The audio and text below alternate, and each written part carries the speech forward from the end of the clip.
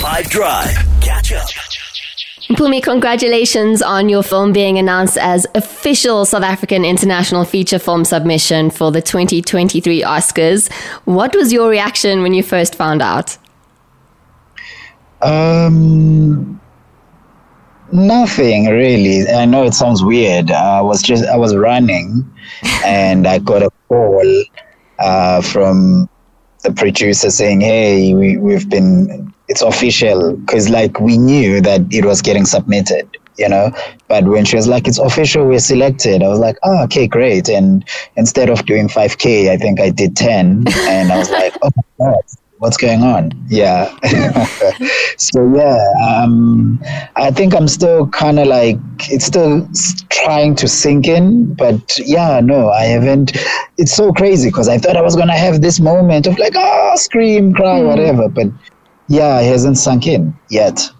That's insane. Well, I definitely gave you an energy boost, it sounds. No, it did. Like, I hope someone can call me every week and say, hey, we just got nominated for this, and I constantly do these extra 5Ks, Well, what's also really cool is that this is the first time that a documentary has been selected for international feature film submission since 1989. I mean, that's ages. Yeah, before I was even born, I think. Yeah, it's really humbling actually that this story, it's been selected, and I mean for the first time documentary.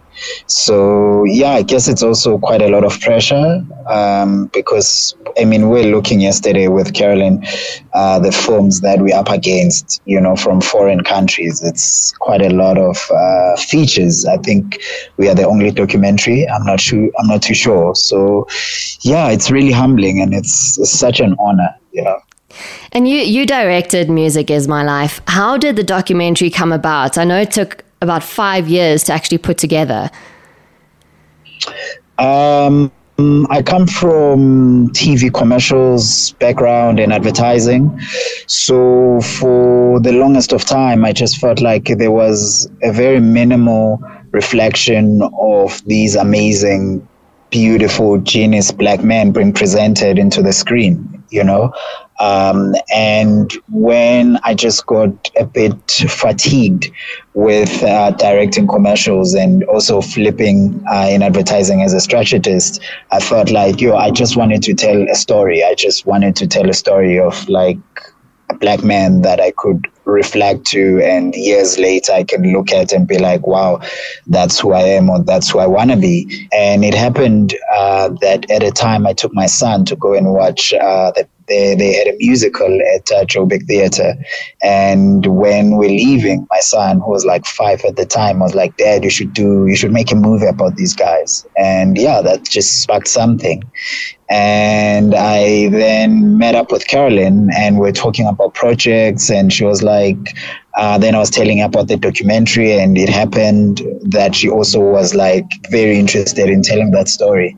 And then, yeah, I started pursuing that. And I mean, their music has always been some sort of a backdrop at my home. My dad used to play that. My mom used to play that. In the community, their music was there. So when I started doing a bit of research, then there was no way, there was no turning back. I just wanted to tell this man's story. That's amazing. And it is truly incredible to see Dr. Joseph Shabalala and Ladysmith Mambazo's journey despite apartheid, and the fact that the band continues to create this amazing music that appeals to people of all ages and cultures. I just think that's absolutely incredible. So I love that you've made a documentary about them and that they meant so much to you as well.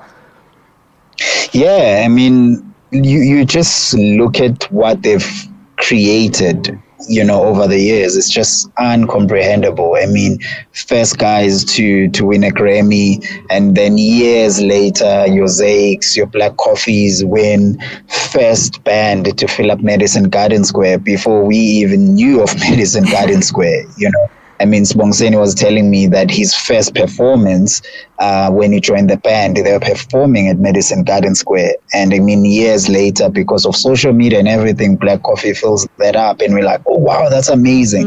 They've done these things 20 years ago. You know, they filled up stadiums 20 years ago. They've done such amazing things. I mean, Bab Shabalala worked with the likes of Michael Jackson's, your Paul Simons, your Stevie Wonders. I mean, unbelievable, you know, people that you look at and the caliber of the work that they've created, the world just bows down to.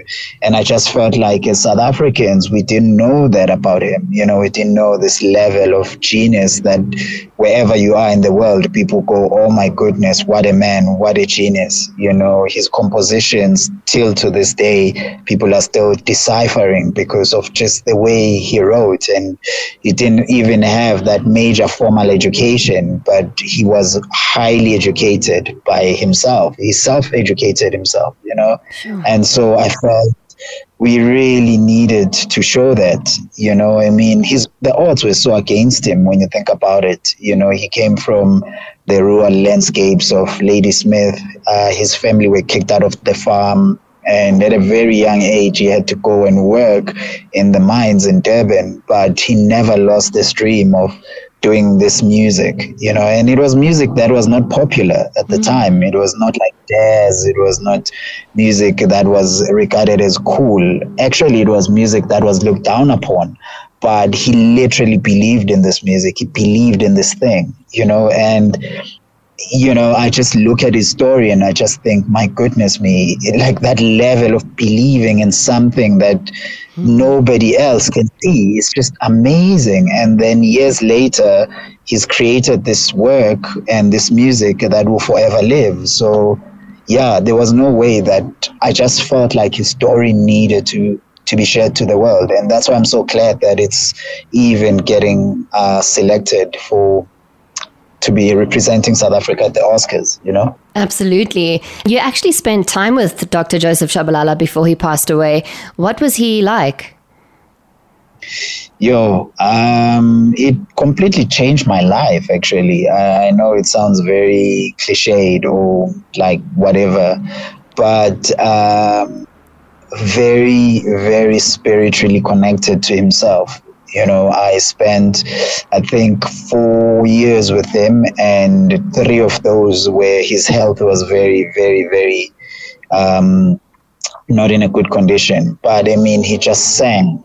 You know, he loved music so much. You could, even when he was sleeping, you could see his lips were moving as if like he's singing. I mean, I know this sounds like crazy, but he loved music, and he believed that it was a gift that was not from him, you know, the beyond, whether you look at it, whether you call it ancestors, angels, or the other universe was just giving him this message to sing, you know. And for me, one of the most amazing moments, we drove with him from Ladysmith towards Drakensberg, and he was sitting at the back with his wife, and he was just singing. They were singing. Their way of communication was singing now because he couldn't talk anymore, you know? Sure. And it was so beautiful, so magical. I mean, we looked around each other, myself, the cinematographer, I think the producer was there as well, and we were just crying because it was like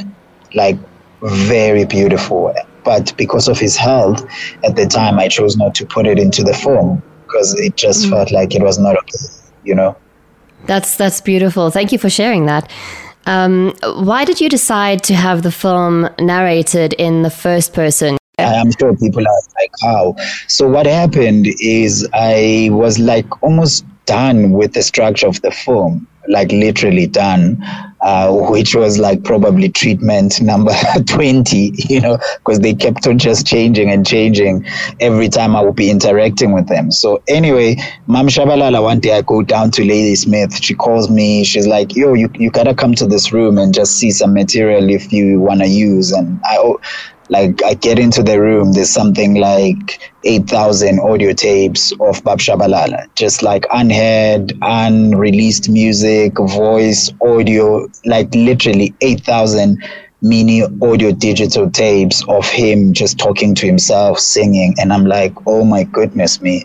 So what you gotta understand is at that time, the treatment was closed. I was closed with the structure of how I want to do it, right?